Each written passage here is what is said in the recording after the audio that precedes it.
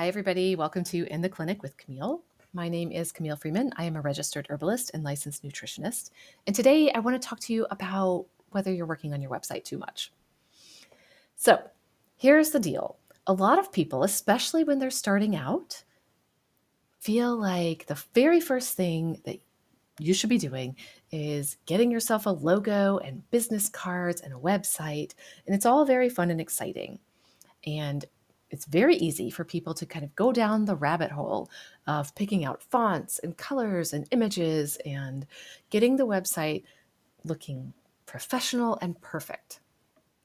And I get this. You want your website to be a reflection of who you are and how you practice.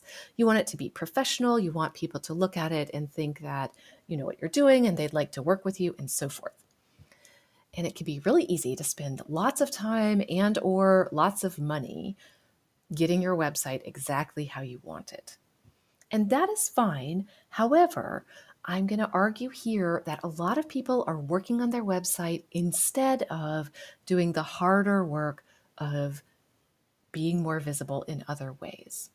Because here's the deal.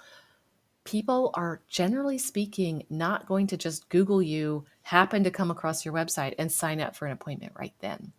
Especially when you're a new practitioner, the main way that people are going to find your website is because they have come across you or your work in some other way, such as you're on social media, they've seen you posting there and there's a link in your bio, or you've gone on someone else's podcast, or you've done a talk, a presentation, and you've encouraged people to come here and sign up for it. You've done guest posting, etc. You've gone out there and you've emailed clients, you've emailed your friends and family and said, hey, I'm taking clients. Could you refer people? Here's my website. That's the way that people come to your website. And that's hard and it's uncomfortable and you don't like doing it. And it's more fun for a lot of us to just fiddle around with a new font or to see if we want like light pink or dusty pink, whatever. Try to get the box to go away or get it to come back, all those different things. Y'all, okay. So we have to find a balance between having a website that looks good and professional and spending so much time on it at the expense of doing the other harder work of promoting and marketing our practices. Here's what you actually need on your website.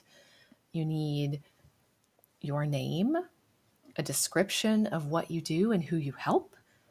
You need a way to get in touch with you if somebody has questions, and or a way to schedule an appointment directly. And you need a way to connect with people. So maybe it's your email list, sign up, or social media, or both, ideally.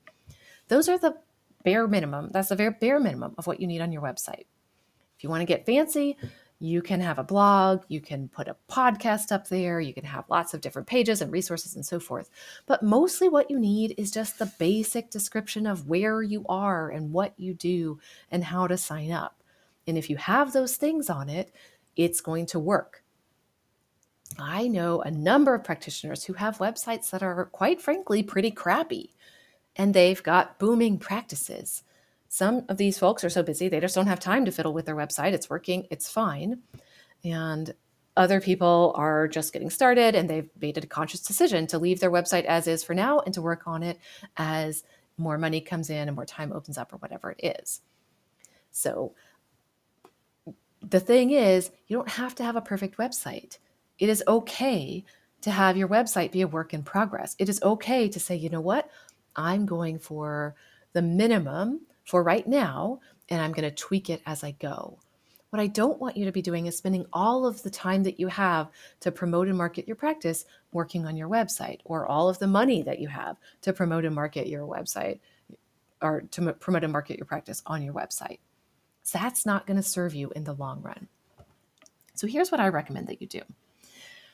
Come up with a basic estimate for how many hours a week you have to devote to your practice overall. This includes seeing clients, dealing with money stuff, anything related to your practice. Maybe let's say you have 20 hours that you want to be devoting to your practice in some form or another.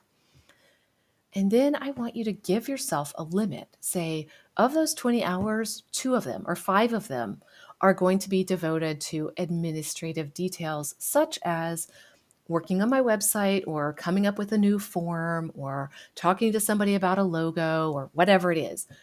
And then track your time. And once those hours are done for the week, then you need to go on and do other things.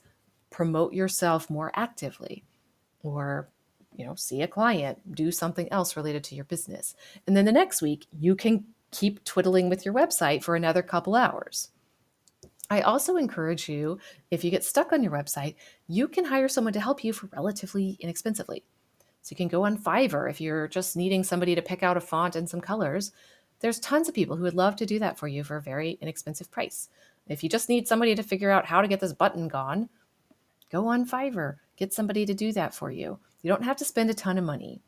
My recommendation is that once you have got a practice and you've got people coming in and you're feeling like you've got a little bit of financial buffer, if you want to, then you can pay somebody to make a much nicer website, a fancier website than you can probably do yourself.